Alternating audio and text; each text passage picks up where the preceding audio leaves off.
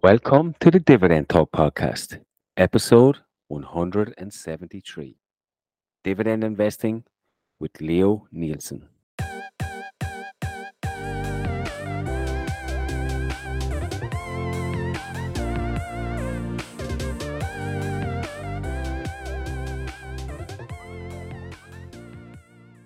Hey, everybody, welcome back to another episode of Dividend Talk. In this episode, we are joined by special guest Leo Nelissen, who is an author on Seeking Alpha, who will chat to us about his unique investing approach. We will talk about everything from macroeconomics to different sectors to energy and his own unique investing strategy. On top of that, we will look at some news of the week and we will answer some questions from the community. So sit back and relax, and we'll see you on the inside.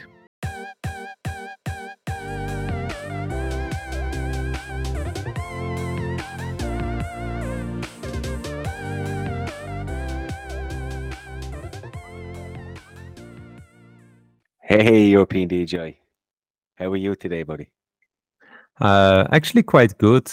Come back, of course, from a long week of work. Had no time to do anything, but my portfolio kept nicely growing up right this week. That as far as I follow the market this week. But hey, I got actually someone reaching out to me on social media, Derek, because I'm making sometimes a fool of you by making sure you pronounce the names well, like Marcin last week. So I got quite some how is it feedback as well on my pronunciations in English. So the challenge to you next time is to call us a little bit more out, because we're making fun of your English as an Irish person. But I think sometimes the feedback was you should correct me as well. Yeah, but I'm too polite for that. Look, we know Dutch directness. We know what you're like. I just let it slide. So I'm okay. I'm okay with that. It is quite hard, and I do apologize. It is quite hard to pronounce some of these European names, particularly with my slang. But I do my best. Well, That's for all we can instance, do. I give you a nice one. I often say cyclical, but it's cyclical, and you never Cyclical. tell me that. Yeah, of You know, course. But I think you pronounce your syllables and your vowels a little bit differently than we do. yeah. So I let that slide. A pristine balance sheet instead of a Pristine. pristine Yes, balance. yes. So maybe There's a you're the smart ass here. You just let me look like a fool all the time. There's a few I could pick up with, but hey, speaking of Dutch directness, I have two guys to contend with today. We have a guest on the show, Leo Nelson. Did I pronounce that Yes, right? I did. Okay, Nelissen, good. yes. Yes. We're off to a good start. Leo, for our listeners, you might give us a brief introduction, just about who you are, really. Yeah, well, people on Twitter know me as @Leo Nelissen, which is my name. Um, I'm people may be familiar with my work on Seeking Alpha, where I share my investing ideas, macroeconomic outlooks, and similar. And I work with Brad Thomas on his company White Mode. I think people may be familiar with him. He also has a company called iRead, which is also on Seeking Alpha, where there's some overlap. So I work with him on various projects. I've also a background in advising high net worth clients and funds on geopolitics and macroeconomic issues. And yeah, as I said, on Seeking Alpha, I combine all of these things. And Twitter I use mainly to, I don't know, share my thoughts, post charts, just give people a look into my brain, so to speak. And yeah, that's how I know you guys. And I'm really happy to be on the show today. So thanks for having me.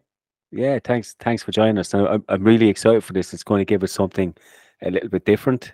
We did actually have Brad on here maybe 6 or 7 weeks ago, but it's good to have another Seeking Alpha monster on this show. I'm just looking at some of your articles. You write some quality stuff, so I'm looking forward to picking that brain of yours and seeing what your journey has been like. But Fantastic. before that, we usually talk about some news of the week. We have some news here, but as the guest, is there anything on your mind or that stuck out really in the news this week? I mean, news-wise, I think most people were, at least in the US, were focused on Thanksgiving.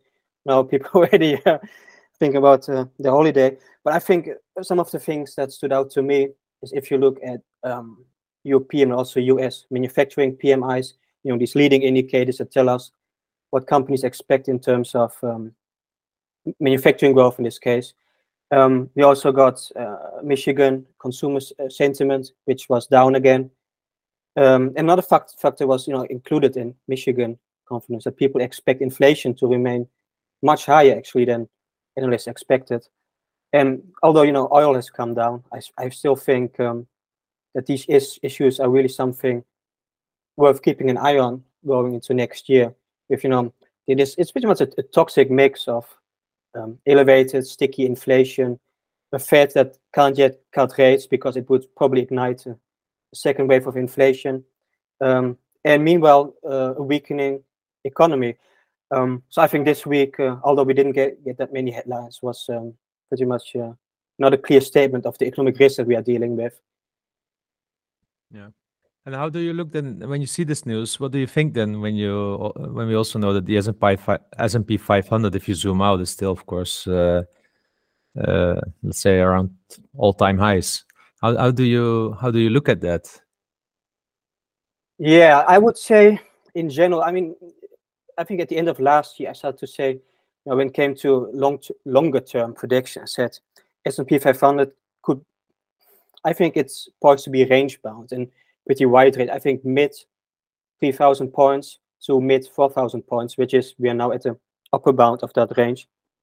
Because if you look at the drivers of this rally, it's mainly, especially when you look at the impact on earnings, it's the Magnificent Seven, like Nvidia, Apple, Microsoft, you name it. And these companies are actually doing quite well. Here, if you look into earnings estimates, these companies are just expected, at least most of them, to keep growing by double digits the next few years. And these companies obviously a very, very big part of the market. And then you have smaller companies.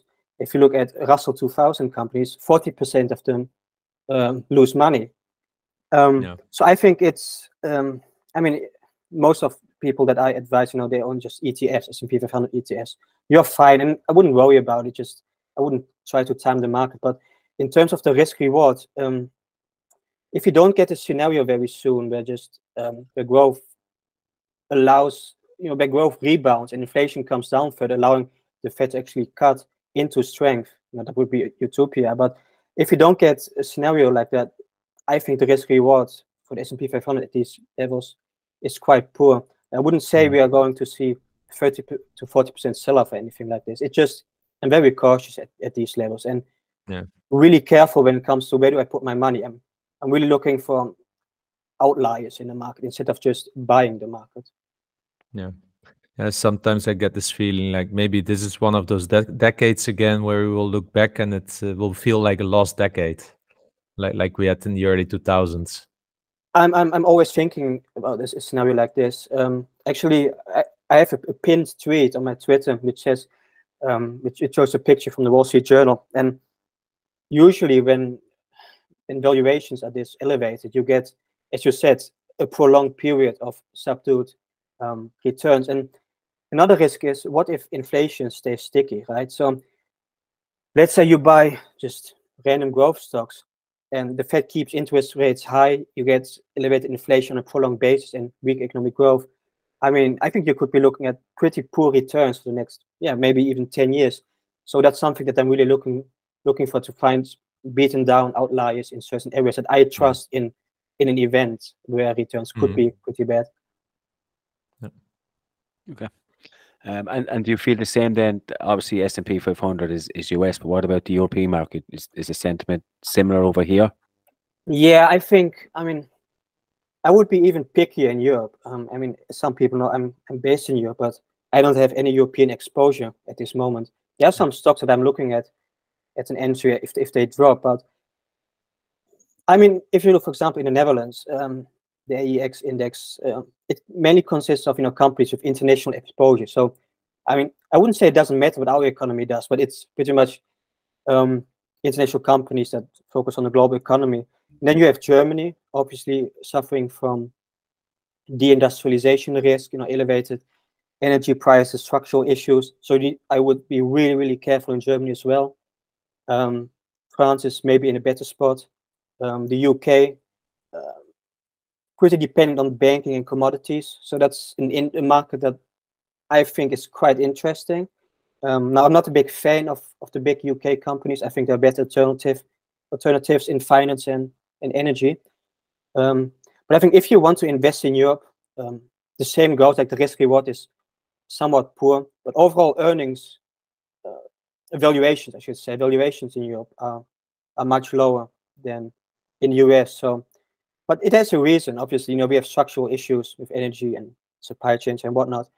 But there are some opportunities in Europe. You just need to be really careful when you pick these companies. Yeah.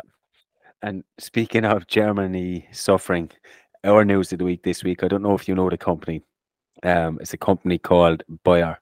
Yes, I'm familiar with Bayer. Yes. Yeah, and they made that horrendous acquisition of Monsanto all those years ago, which is coming back to bite them.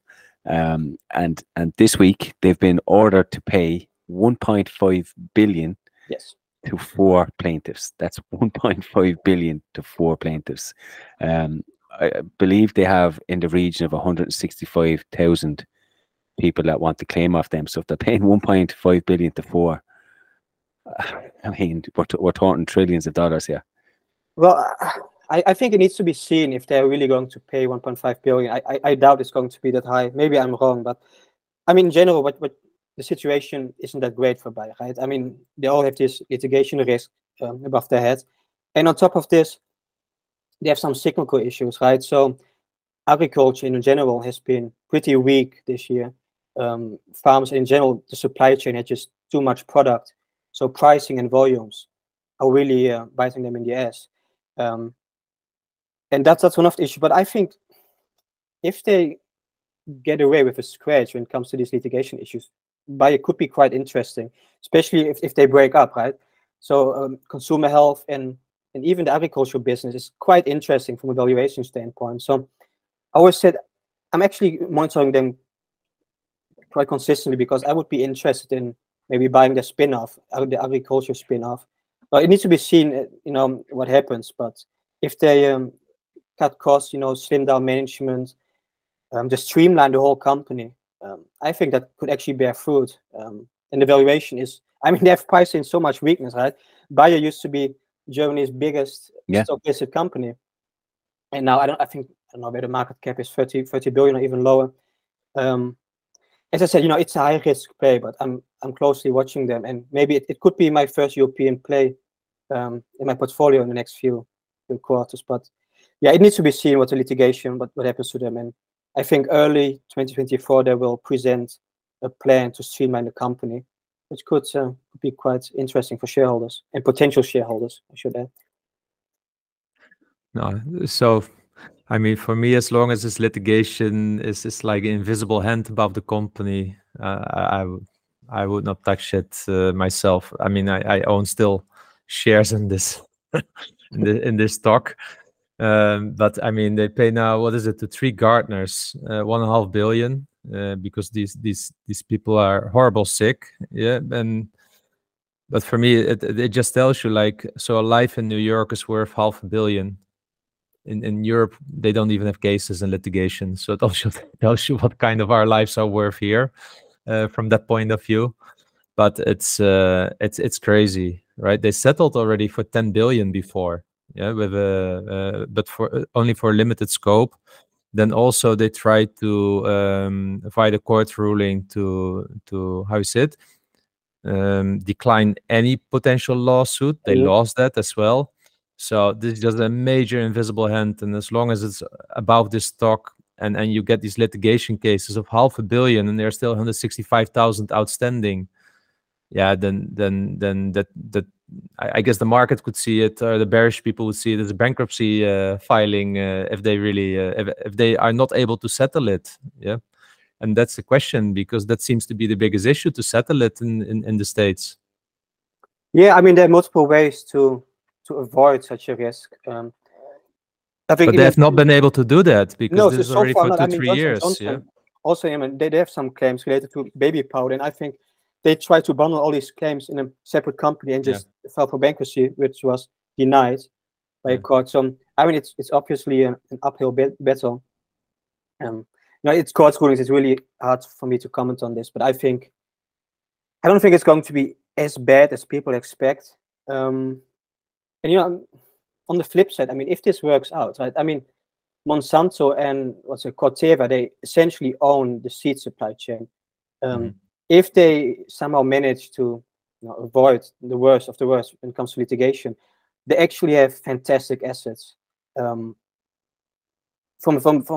a wide mode, if you say this company, I mean, competition is always a risk, but yes, the acquisition of Monsanto was a bad idea in hindsight, but some of the assets that they bought really allowed them to own big parts of the agriculture supply chain, really at the start. And I think those assets are just absolutely fantastic.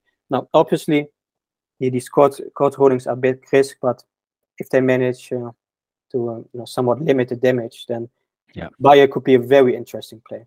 Yeah, it's just too much unknowns when you've got litigation of that size and magnitude. It's too yes, many. Exactly. It's really hard to assess how bad could it be. Especially, I'm not a lawyer, and I read articles. I can somewhat make up my mind, but as you just said, figuring out how bad could it become, it's somewhere between not that bad and bankruptcy. But yeah, I've been in the stock since 80 euros. Yeah, it's now 34 euro. And at 60 euro, we fall like 10 billion, maybe a little bit more. It can't get worse. It can't get worse. And the opposite is every time true. It only gets worse. So and by the way, on the flip side to your point about the assets, this week I believe the European Commission also voted in favor of using glyphosate and such as well. Yes. Because they want to put a European ban on it, and it's not happening. So at least it protects the market for these products in this case. So they've been lobbying well. Yeah. So if they can lobby as well in the States as well for these court rulings, then I could maybe start to become a little bit happy again with owning Bayer. Yeah, I mean, lobbying in court rulings is a bit different, but I think I don't think the EU really had an alternative. And I could be wrong, but I watched the stock on the day of the court ruling, and I don't think it was up by 1% or something. It was just almost neglectable. Yeah. So I think that was just expected because the EU bias is so dominant, and these products. I mean, it's really. How dangerous is glyphosate for our health, right? I mean, I don't know. If you Google, you will find all kinds of opinions, but I think it will take some time until there are alternatives that are, let's just say, better for the environment. But I think obviously there was some good news among a wave of bad news for Bayer. So we will see where Bayer goes. Yeah. Awesome. Okay, the next section we usually do what we call a rapid fire round. It's really just sometimes to loosen our guests up and to have a little bit of fun and to see. So European DJI will ask you 5 questions. It'll be A or B. Without thinking, you have to give your answer, and then at the end of the 5 questions, you can clarify one if you want. So we see how this goes. Okay, let's go. We'll keep it nice. So the first one is an easy one. Walgreens or CVS? Walgreens. Good. A frugal but poorly dressed partner, or a partner that dresses really nice but puts your budget continuously under pressure? Let's go with frugal. Being one day Elon Musk or Henry Ford?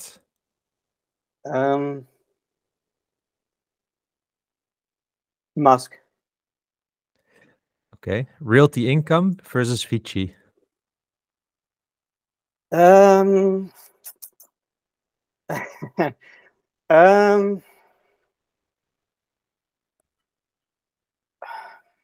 Vici. Good. And then the last one, 100,000 annual income until retirement, or 35,000 annually on social welfare until retirement? Wait, what was the first one? 100K for 100K while you're working, and the other one is 35K annually without working.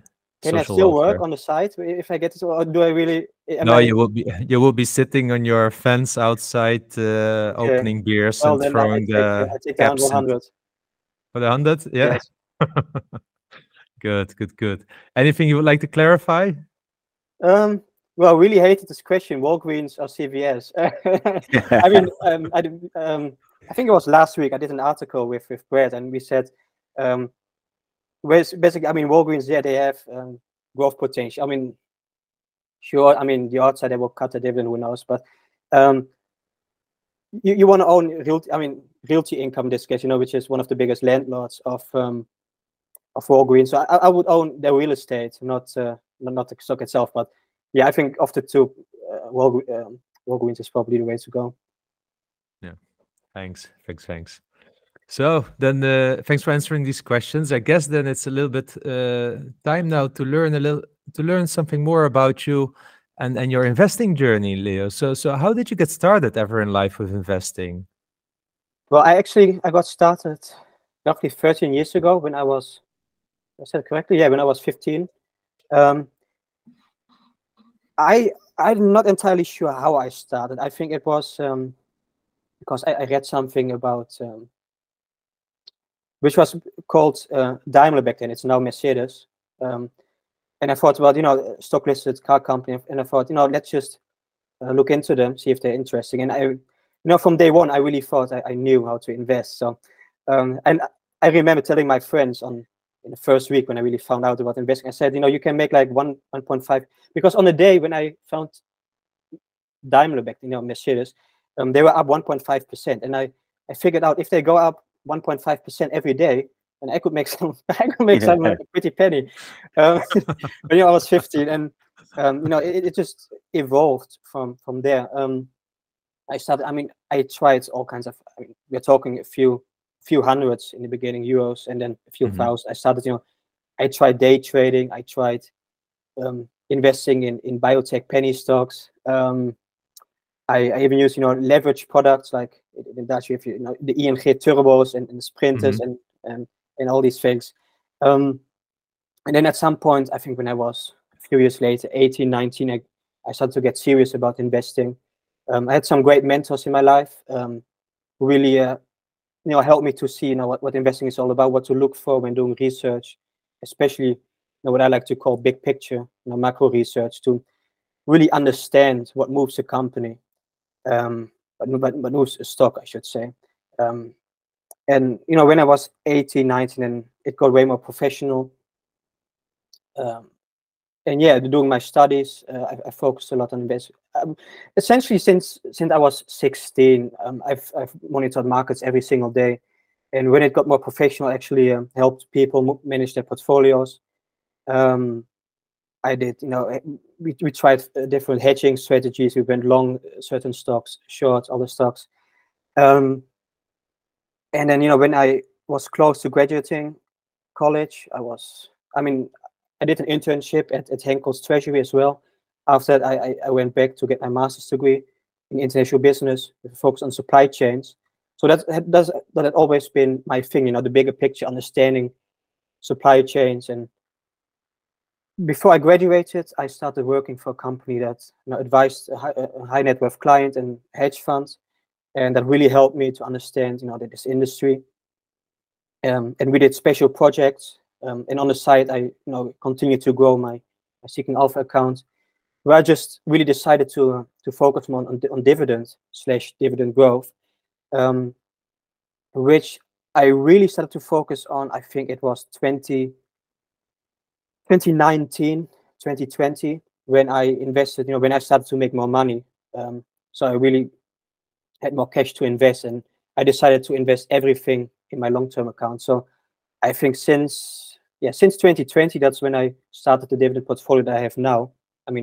I did dividend research way before that, but since 2020, I've almost every penny that I make invested in dividend growth stocks. And as I said, on the side, I do Seeking Alpha. I work with Brett on white modes, on iRead, and we advise high net worth clients with another company. So yeah, that's pretty much how it started. Really, just trying everything out and just finding my way and really developing a strategy that works for me. So 15 is incredibly young to start. Yeah, and it wasn't a lot of money. I think the first stock that I bought, I'm not entirely sure because there are two companies that I believe could be my first stocks, but I think the first one was Deutsche Bank. Back then was the Euro crisis, and I figured, every time when European finance ministers met, banking stocks went up. So I thought, let's just buy Deutsche Bank for the next meeting. And I think I invested 100 euros in it, and because so much. And I talked to my parents about, I really want to invest in the stock market. And said, do you know the risk? And I said, yeah, absolutely. I know everything there is to know about investing because I Googled it. But I think it started with Deutsche Bank, and Yeah. I mean, I lost some money on it, and it just kept building on these experiences. Did your parents invest? Because I mean, I don't know any 15-year-old that wakes up starting to want to invest. So there must have been some inspiration close to you, or No, my parents didn't invest at the time. Most of my family in general didn't. I think it was just reading online, and I was always interested in politics, and I think one thing led to the other. If you just monitor markets, and I think I just slid right into it. Yeah. And Mercedes, one of the first companies that I watched. I was really a car guy. I knew everything there was to know about cars. I knew every model on the market, and so I researched these car companies a lot. And I think it started there because I mean these companies they have public filings, so I think I was looking up some stuff on Mercedes back then, on Daimler, and that's how it started. But in general, I didn't have lots of close role models, so to say. No, at least not in finance. So what I'm interested in, because you said you did penny stocks, Yes. day trading, and then in 2020 you start dividend growth investing, and literally half a year later it's like everything to the moon, GameStop and everything. How are you able to control your emotions then and really sticking to the dividends? I mean, That's been hard for many investors during that time, right? We saw dividend investors suddenly turning into growth investors. yes. And that's a great point. I mean, my day trading years, I mean, it wasn't even that long. They ended way before COVID, but I actually didn't have a hard time doing code. It was surprisingly easy for me because I really decided for myself which strategy I wanted to follow. Mhm. And I was really able to stick to. I mean, I have to admit, in 2020, after and when things went south, I invested a lot in energy, in industrial companies, just companies that were really beaten down, but Yeah. they offered a lot of value, right? But in I don't know 6, 7, 8 months that followed, these didn't do that well. I mean, they recovered obviously after the pandemic sell off, but tech stocks that really that was the place to be, and I did feel, I wouldn't say foolish, but I felt like I wasn't part of the party. Everyone was having fun but me. NFTs and all this stuff. Yeah. But things quickly changed because my thesis, even from 2020, and that's why I always incorporate macroeconomics into my decisions.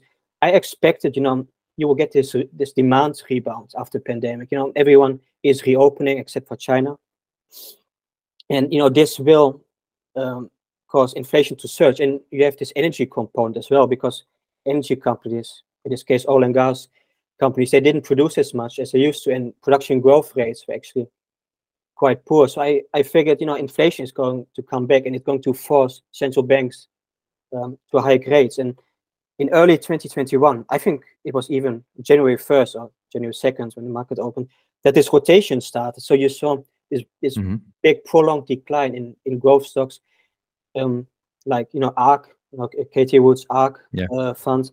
And I mean, Apple and Microsoft are also growth stocks, but it's just different. But they came back, they're back at all-time highs. But all these ultra growth speculation stocks, whether it's hydrogen, what's a company, Space something, Galaxy Space or whatever, Richard Branson's Virgin Galactic or whatever. Galactic, yeah. All these companies, so that everyone was bidding to the moon, they come down crashing like 80-90%. Yeah. And during that time, my stocks did actually very well. My energy stocks they almost doubled. Some of them even doubled. And you had all these value stocks that I had bought, they really came back and really were fueled by this rotation. So since going back to 2020, I have outperformed the market. The outperformance has gotten a bit slimmer because of the recent, at least this year's return of growth stocks. But in general, I'm very happy with my strategy, and I really figured from the start, this is the strategy you are going with. So ignore all the noise. And to this day, I really ignore hyped companies, and that was one of the things that that I taught myself in my first years, because when I started investing, I always bought hyped stocks, right?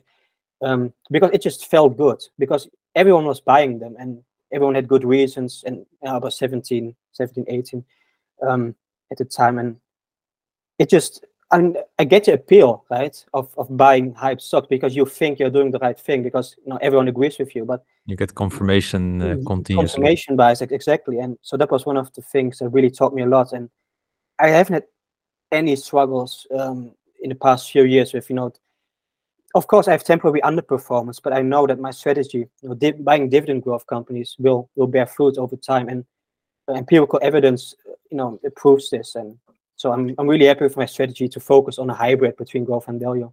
And do you see this as a long-term strategy, or are you constantly checking the macroeconomics and that environment and ready to pivot at any time? Or are you now going to say, I'm dividend growth and that's the strategy I'm following for, I don't know, 20 years or so? Yeah, so I mean, the basic of my strategy is to buy dividend growth stocks. And I say dividend growth is always in parentheses, because I buy some stocks that are not necessarily dividend growth stocks, like energy companies. But that's my core strategy, to just buy great companies at prices that I think are undervalued.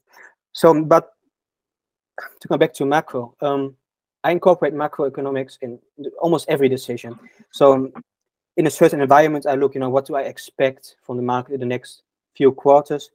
And where should I add, right? But for example, right now I'm interested in beating down energy stocks.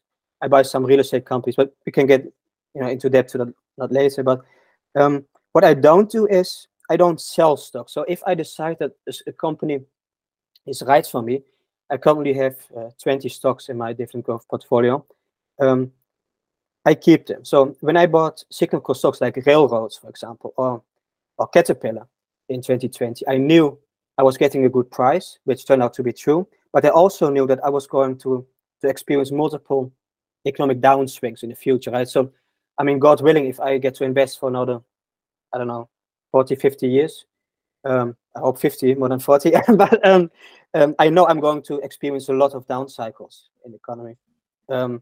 So I only buy companies that I know that will withstand these down cycles, because I'm not going, at least I'm very, very, very unlikely to sell them in down cycles. I mainly incorporate macro into my buying decisions, mainly to just avoid, as we, at the start of this podcast, we talked about, a lost decade. I'm really thinking about this lost decade. In this scenario, I'm very, very unlikely to buy growth stock. For example, I wouldn't buy Apple at these levels, to give you an example. So that's how I incorporate macroeconomics into my strategy, which is mainly based on buying undervalued dividend growth stocks, if that makes sense. Yeah, my experience is also, because I do this since 2014, is that every stock comes one time into value zone in let's say 5-6 years. There's always somewhere ahead, when not every company has a streak that is just all the time continuing. So I have quite some Apple, because I don't know, in 2017 or 2016 the iPhone was dead. That was the whole narrative. Nobody who wants still an iPhone, right? So it was trading at a 13 multiple at the time.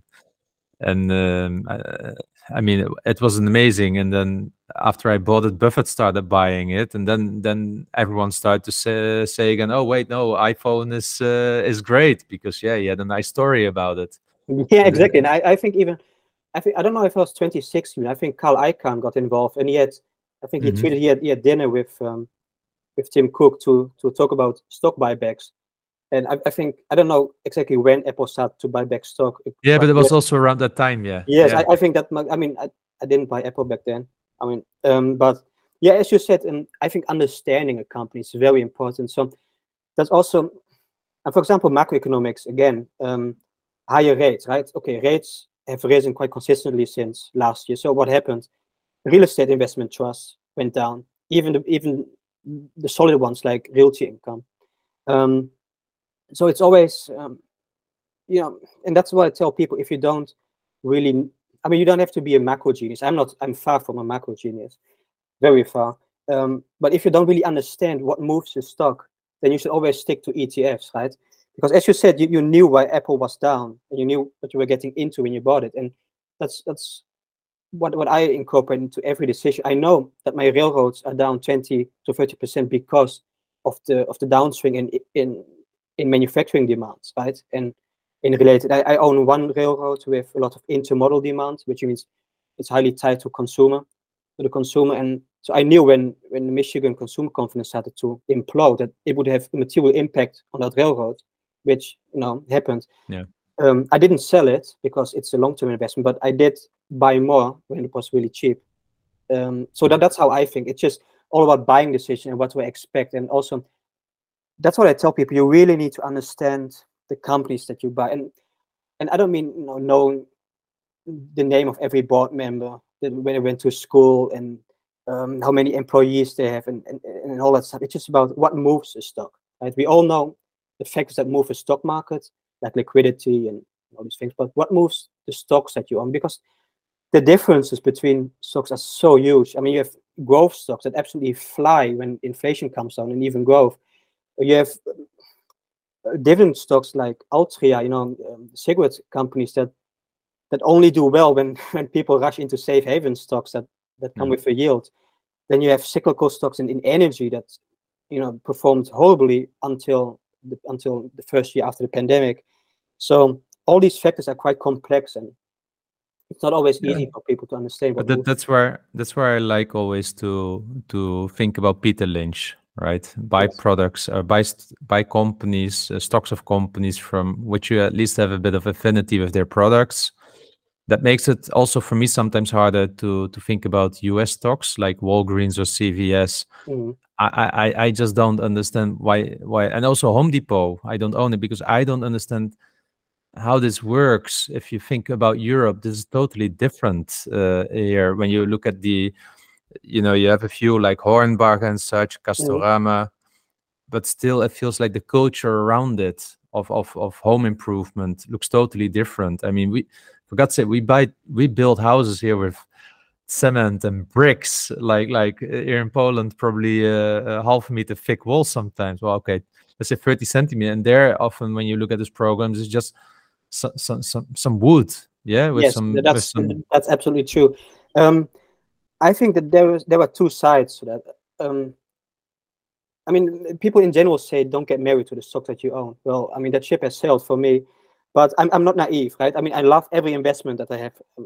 I think absolutely fantastic companies, but I would still sell them if something were to happen, right? But I think you should invest in companies that you are passionate about, but not for the wrong reasons.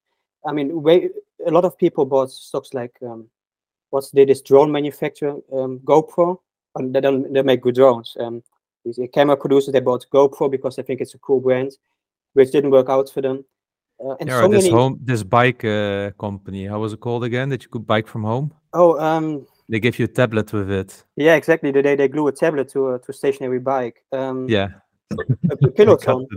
Yeah, exactly. So I think I mean there's a flip side to this. People.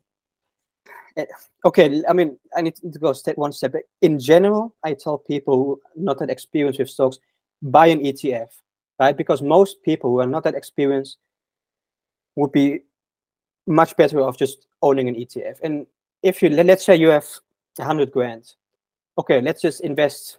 What do I care? 90 grand in an ETF and 10 grand in stocks that you're passionate about.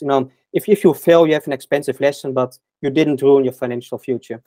But when it comes to investing what you're passionate about, I would say combine passion with knowledge. I mean, invest in industries that you understand. Because if you decide for yourself to hold stocks for a few decades, you're going through a few cycles that you. So your stock is probably going to tank 20, 30, 40% at some point. And you should know a bit of accounting, basic accounting, and these kinds of things to read a balance sheet. To understand a bit what a catalyst is for a company and such. We often say on the show, like, you can't borrow conviction. It's nice when the price goes up, but your investment thesis gets tested when the price goes down. and that's where you really need to have strong conviction about your buy decision. And I really see this in my own portfolio. I mean, in 2020, 2021, when everything was just going up every day, it was just an easy ride.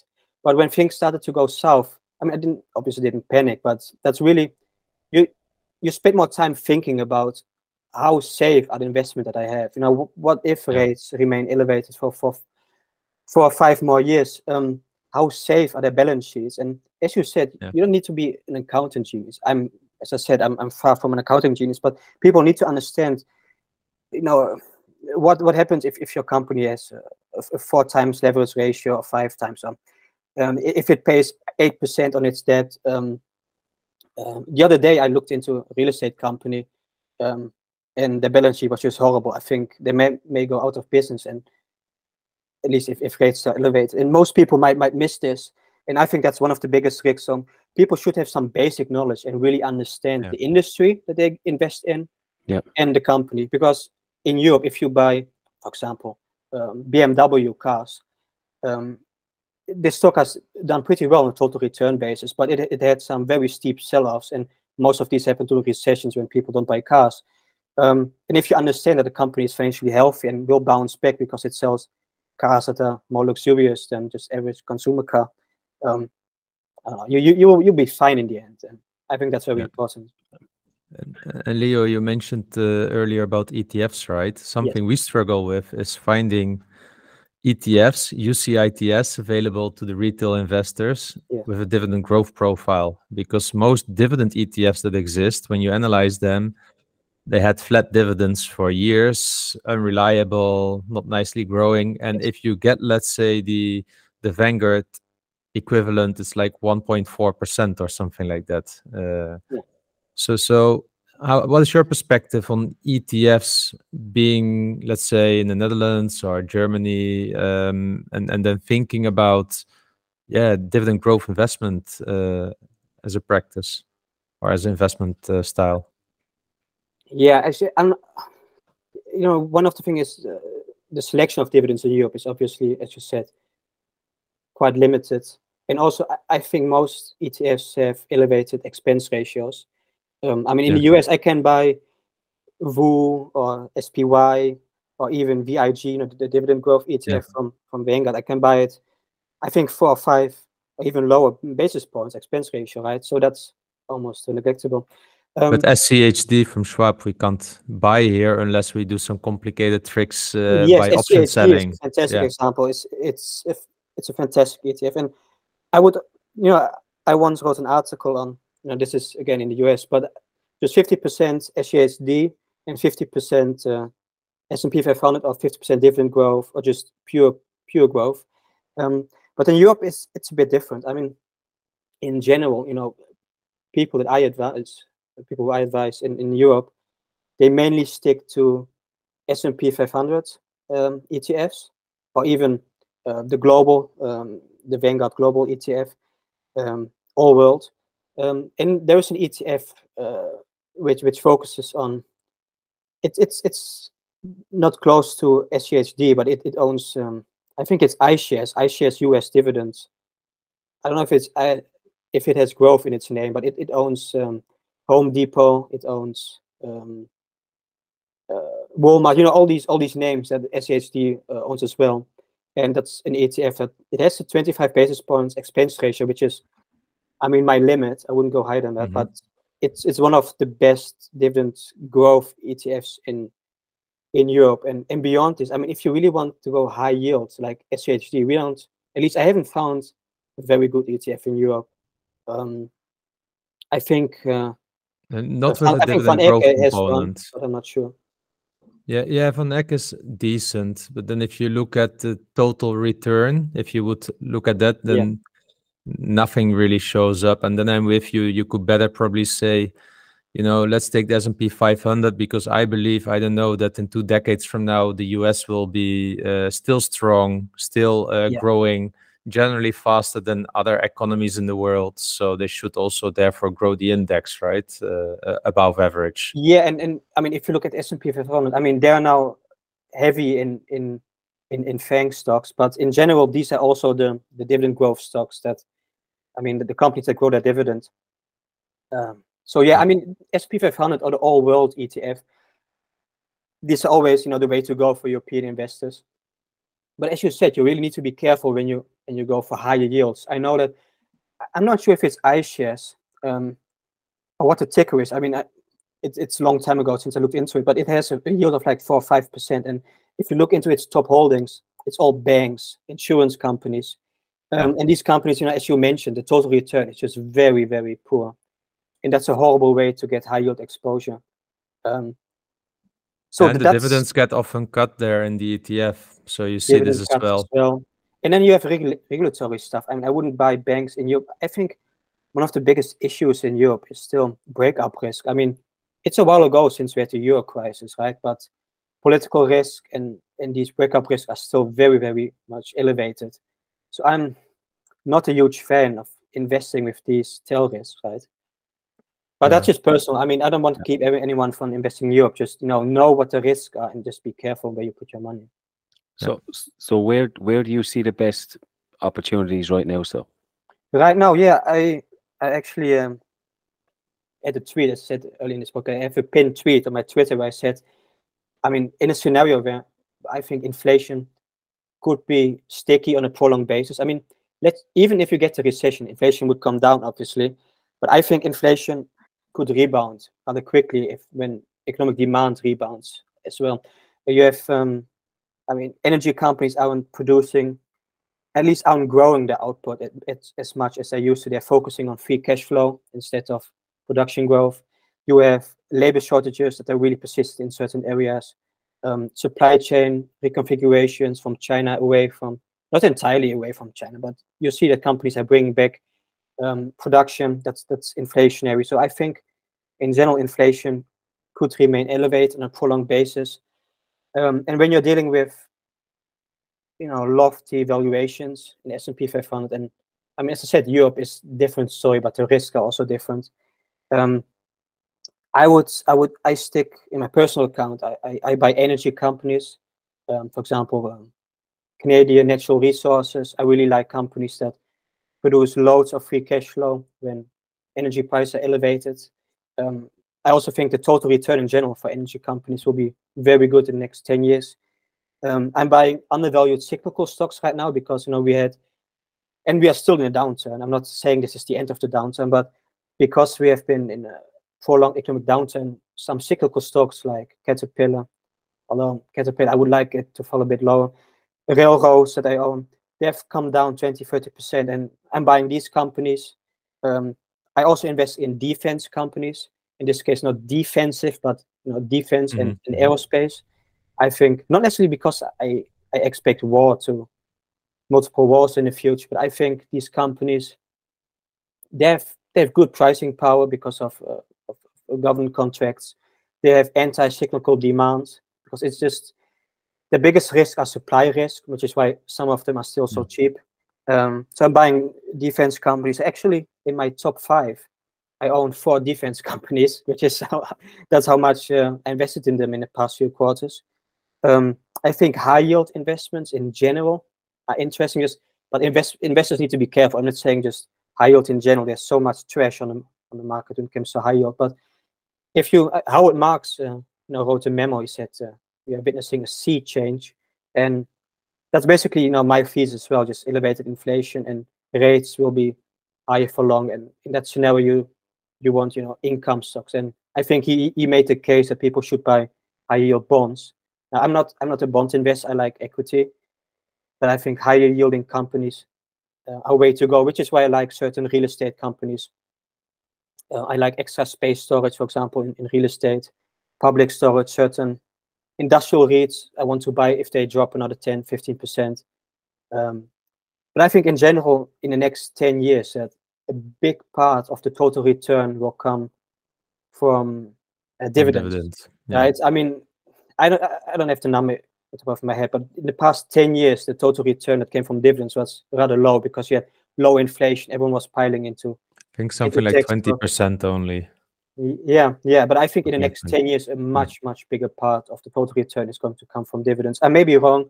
And even that's always where I always say, I will never rely on a thesis that could prove costly as I'm wrong. So I would never say like, okay, I'm bearish the market, I will go all in on cash. If I'm wrong, I'm going to miss like a few years of valuable gain. So I will never put myself in a position where if I'm wrong, I lose a lot. So even if I'm wrong, let's say we go back to a normal situation pre-pandemic, tech stocks do well, value stocks do moderately well. I will probably, well, actually, the stocks that I own now, they outperformed the market in the past 10 years as well. So I think, in general, I'm playing it safe. But I would, compared to 10 years ago, I probably own more energy, more high yield, and even just to be safe, own some beaten down growth stocks. In this case, defining growth is a bit tricky, but I like, for example, DHR is a ticker, Danaher in healthcare, Thermo Fisher. These companies, I consider them growth stocks. They're not typical growth stocks. They're not, high tech. Although I think they're high tech in the areas that they service. These companies are really interesting to me. I think if inflation is indeed persistent, they may underperform, but these are still the companies that I want to add on great prices, because I think in the next few decades they will do very, very well. So that's essentially what I wrote down for myself. So for listeners, energy, undervalued cyclicals, defense companies, high yield, beaten down growth, like healthcare. Yeah, when you say energy, so I own, my largest position is Shell. I bought a lot in 2020 when it was down, but also in the aftermath of the oil crisis in 2016. But I always feel like I buy oil, as an example, really when it's every day in the news. When CNBC has the whole day oil in the news and is talking the whole day about the oil price, I know it's time to look into oil stocks. Usually when this is not happening, it means that the price is elevated, there's some stress in the market, and those are good times, to be in Shell because of the cash flow. But if you want to get like the undervaluation, that's usually, for me, over the last 9 years, has been the signal that, okay, now is the time to really look closely at those. I mean, I cannot disagree with you, because I think obviously these energy companies, they were beaten down quite a few times, and that's when you want to go really big into energy, right? So 2020 for a client, for a high net worth client and his fund, we went really big into agriculture, which is highly correlated to energy. But there was a difference. I mean, I bought most of my energy in 2020, so I'm set when it comes to getting the biggest gains already. But it's different. Energy is not in the same situation as it was 10 years ago. 2015 happened because of the US shale revolution. These companies were producing so much oil, and they were all energy independence. Exactly, energy. And when Trump came into office, it was it started again. I mean, they really started to heat up things in 2014, and that's when demand started to weaken, global manufacturing crisis, oil started to plummet, and some companies went bankrupt. But in order to repair their balance sheets, all companies decided to produce even more. So after this oil crash, oil production exploded again, and when COVID hit, oil went negative. That was just the front month went negative, but that's how bad it got, right? So, but now there's a different situation. These companies are saying there are two reasons. I mean, companies are saying we need to be more careful with our free cash flow because of the many headwinds, like governments, activists. They all want energy companies to produce less for environmental reasons. And then you have inventory depletion, right? So the shale revolution is really coming to an end. So these companies, they are running out. And companies have been underinvesting. Yeah, they've highly slashed their capex. So yes, capex is severely subdued. I think they need trillions to actually get back to actually get to a level where they can service future demand. But as I said, some of these companies are now running out of tier 1 inventories in major shale basins. So that's one of the reasons why they are emphasizing free cash flow growth over production growth. So, but obviously, I mean, if the economy gets really, really bad, you could still see $50 oil and much lower oil equities. Yeah. But I think the situation has changed, that OPEC has regained pricing power. So OPEC they are now protecting $80 Brent is what people say that they Yeah. are really looking for to protect. Obviously, we could go to 70, maybe 65, but I think everything in the low 70s or even mid 70s is where I would gradually add to my energy investments. But, Yeah, but obviously, if you really want to go big into energy, I mean, we could easily see 10 very, very strong years for energy. But we won't likely see the opportunities that you had with Shell in 2016. No, and you make a very good point there. So in my opinion, my thoughts about energy, I'm long-term bullish. I think that the whole, how you said, the ESG narrative, I think that you also slightly referred to, right, when you said activists and such, in this sense, has always been talking about peak oil. Peak oil has been shifting a lot as well.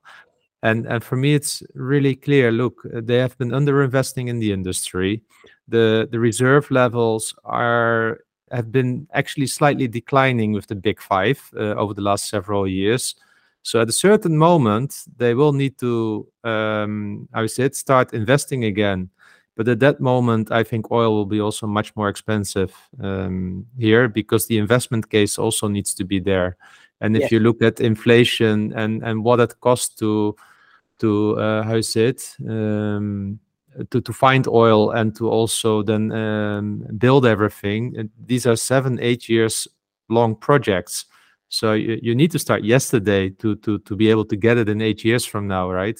Yes. So there's like, to your point, there's a really nice setup. But for me, someone who's already like having the biggest allocation to energy in the portfolio, I don't need more. I just reinvest the dividends. But if I would be like a starter now, I will probably nibble in here and there. The yields are decent enough, and the dividends are safe at the moment. Yeah, at least for the foreseeable future. Yeah, I think what you say, nibble. That's in general what I tell people when, I mean, obviously we're at this tricky point in the cycle where the stock market in general isn't trading at a great valuation. So even if you find a stock that has great value, and the market goes south like 10-50%, you will probably lose money on that one, at least temporarily. So that's why I tell people just buy gradually, right? If you just buy a small position and add over time, if the stock drops, I mean, you can average down, which is a great strategy for long-term investors. For trading, probably not so much. That's not who we are targeting. And if it goes up all of a sudden, you have a foot in the door. So in general, in market situations like the one that we are witnessing now, I really prefer to just buy gradually and just build positions slowly. Yeah. Cool. It's almost been an hour. It's been we could probably talk for at least another hour more, but we might finish up with one last question. And for me, that is, what has been your biggest or your main learnings, I suppose, over your investing journey? I think the most important thing what I have learned is to focus on long-term investing. I think in general, I mean, I trade a little bit, but just on the side. But I've almost every penny invested in long-term investments. So focus on great companies, buy them at great valuation, and just don't worry too much about it. I think people overthink everything, and not just retail investors, but it happens among professionals as well. Everyone is freaking out when there is a new interest rate decision. Everyone wants to exactly predict the rate cycle. Everyone wants to predict inflation correctly. There is absolutely no need to do this. I mean, people who make millions every year have some of the most horrible predictions, and yet they still make good money, right? So I think, just focus on what works. In my case, that's long-term investing. I mean, last time I day traded this, I don't even remember, so long ago. Focus on what works, stick to great companies, and avoid the noise. Just look at the big picture, and that's really what taught me well and why I sleep so well. Well, Leo, talking about sleeping well, I should just mention with your investment strategy, we actually got a question from one of our listeners called Tadeusz. So maybe let's go to the lessons questions with this also straight away. And he's actually asking, like, how many hours do you sleep on average? Because you're really like writing sometimes 2 or 3 articles a day on Seeking Alpha, if I saw it correctly. So yeah, we just had to ask this question, Leo, because this is like a production we've never really seen before. Yeah, actually, it's two. Sometimes, I co-produce something with Brad, and I obviously have different work, on the side. So that's not all I do. So it's even more.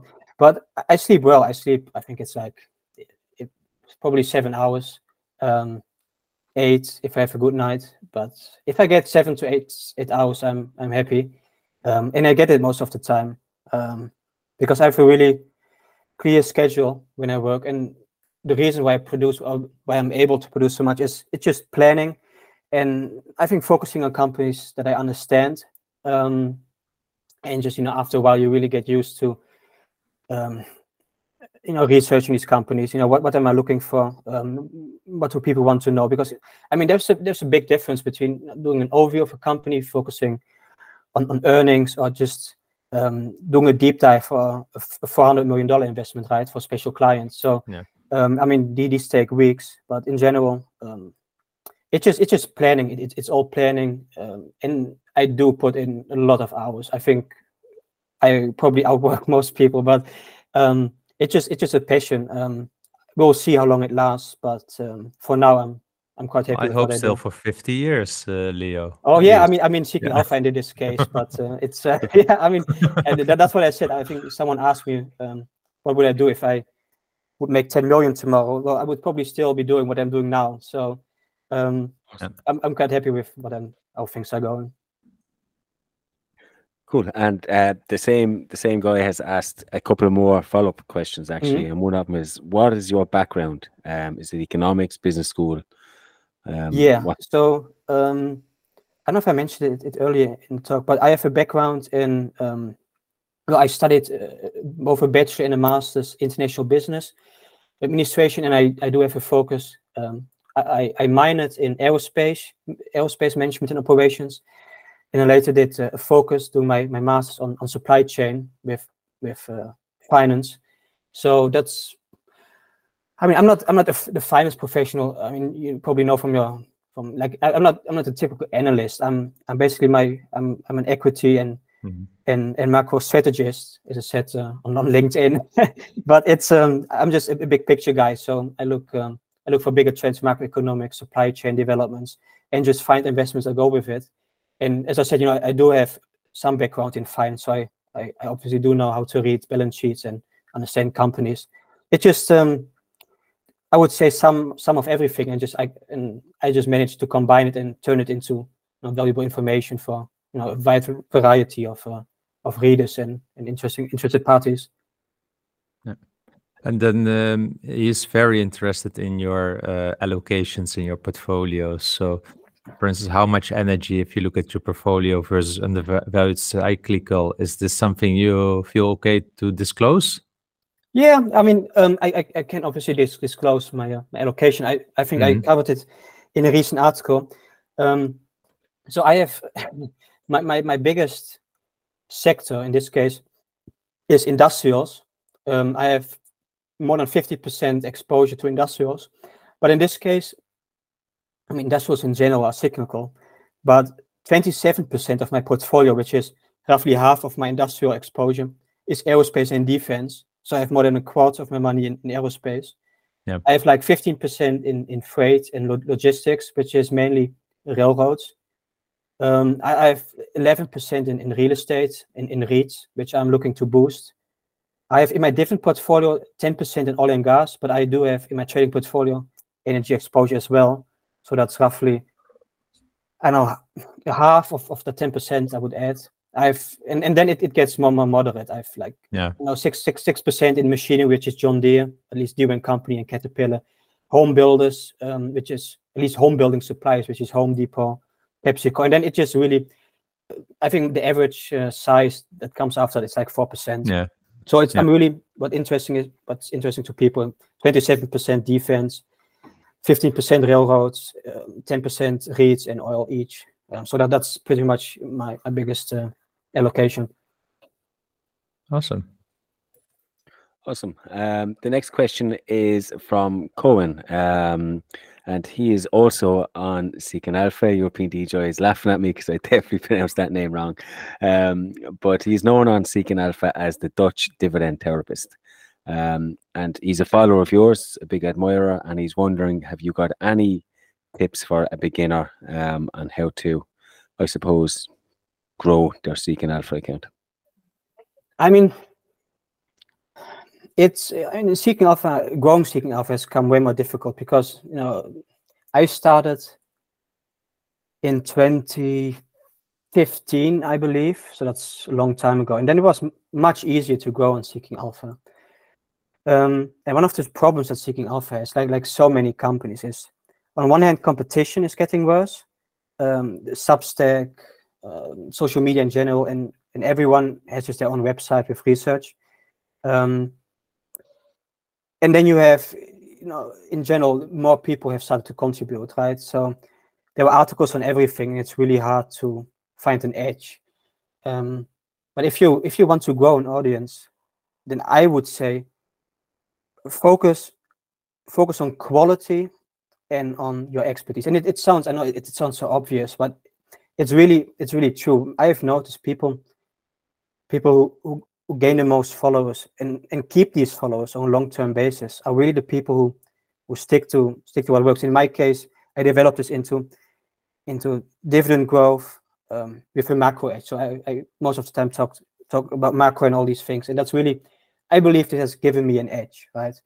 So I think some people cover, I don't know, they only cover energy, some only cover healthcare, and that's fine. Just find out what works for you and really excel at what you do, because competition is fierce. And even if views are really bad at the beginning, you will grow into it. I mean, it took me, I don't know, I think it took me like 5 or 6 years until I had some decent views and a decent audience. And as I said, growing this is only becoming harder. So focus on what works for you, on your strengths.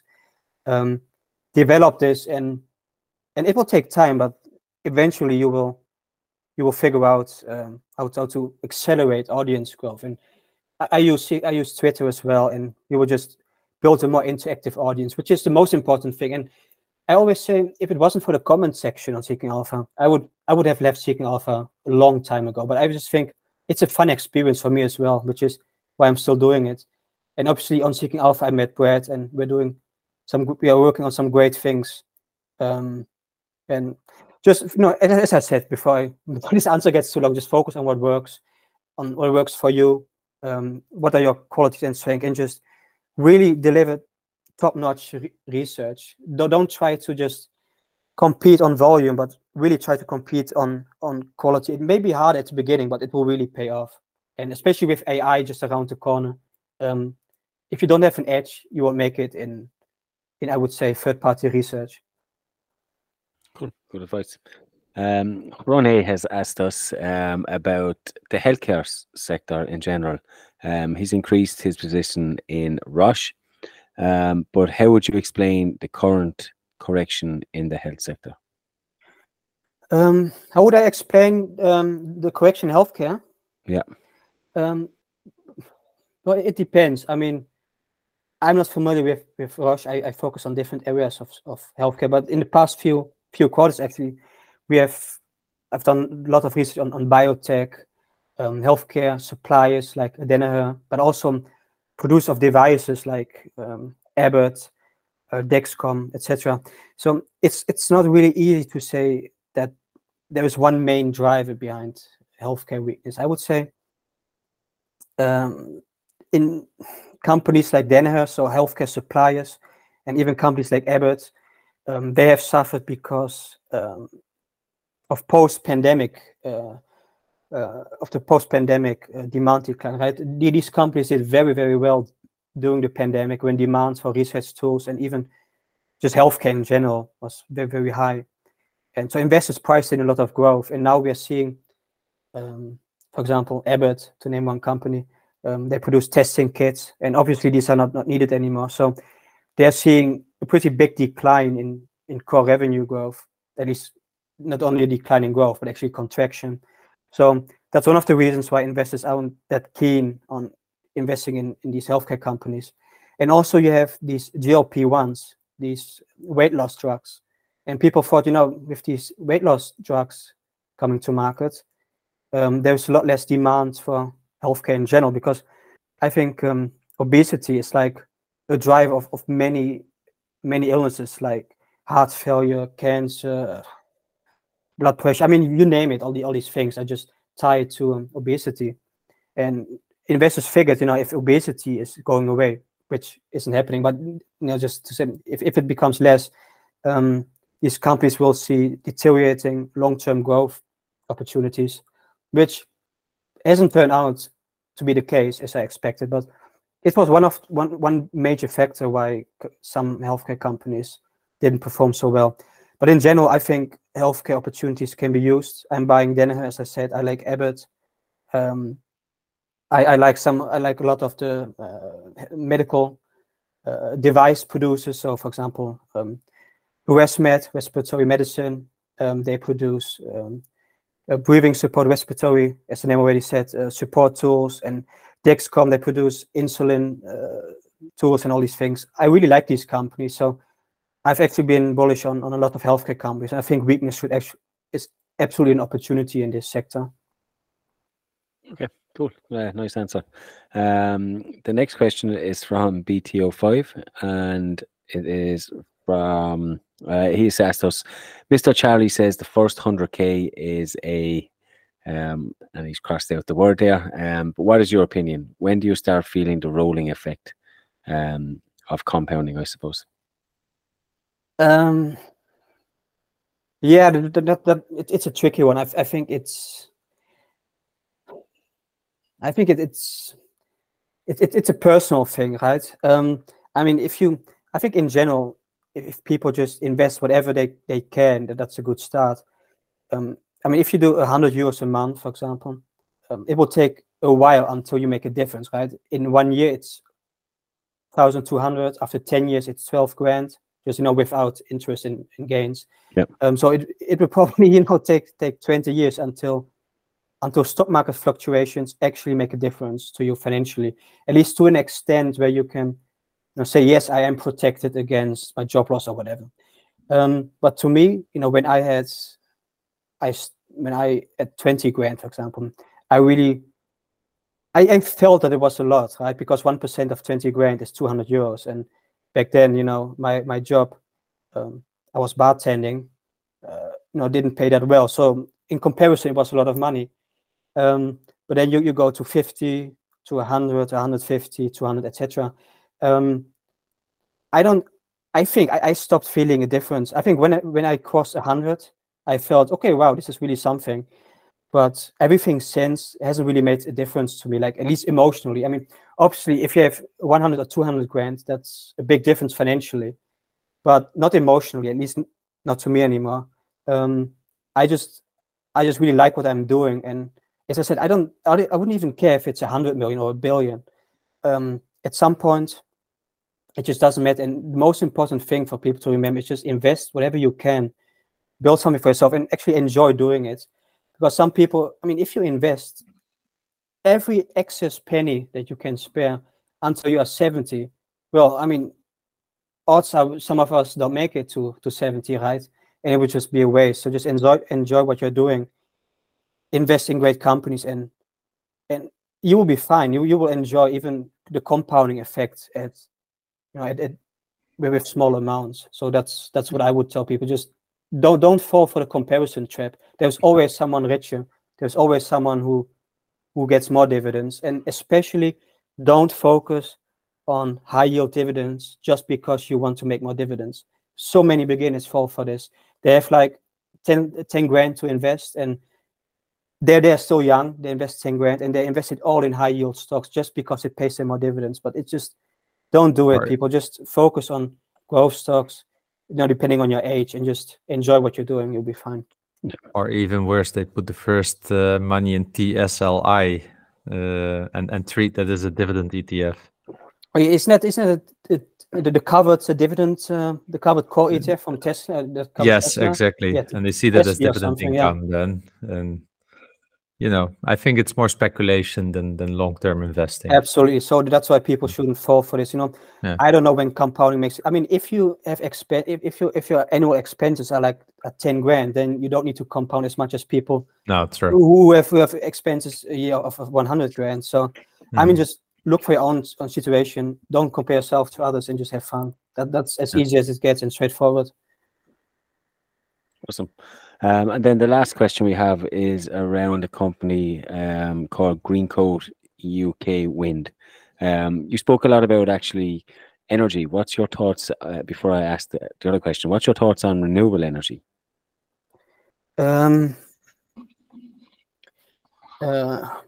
I think, renewable energy is fine, but I know where this question is going. But in general, solar panels for certain houses make sense. But as a mass adoption of energy, it's not a solution. It's not a replacement for coal and oil.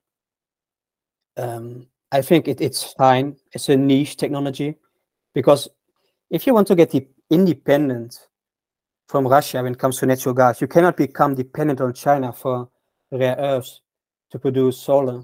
And I think wind energy is just ridiculous. I mean, if you look at how much metal goes into and concrete goes into one of these windmills, and they destroy the entire ecosystem in the North Sea and all this. I think nuclear energy is the way to go. I'm not really keen on renewables, especially from an investment point of view, because without subsidies, this entire industry is toast. It's very low margin. Yeah, extremely low margin. If you look at Siemens Wind and Energy, General Electric's division focusing on renewables is doing poorly. I do like.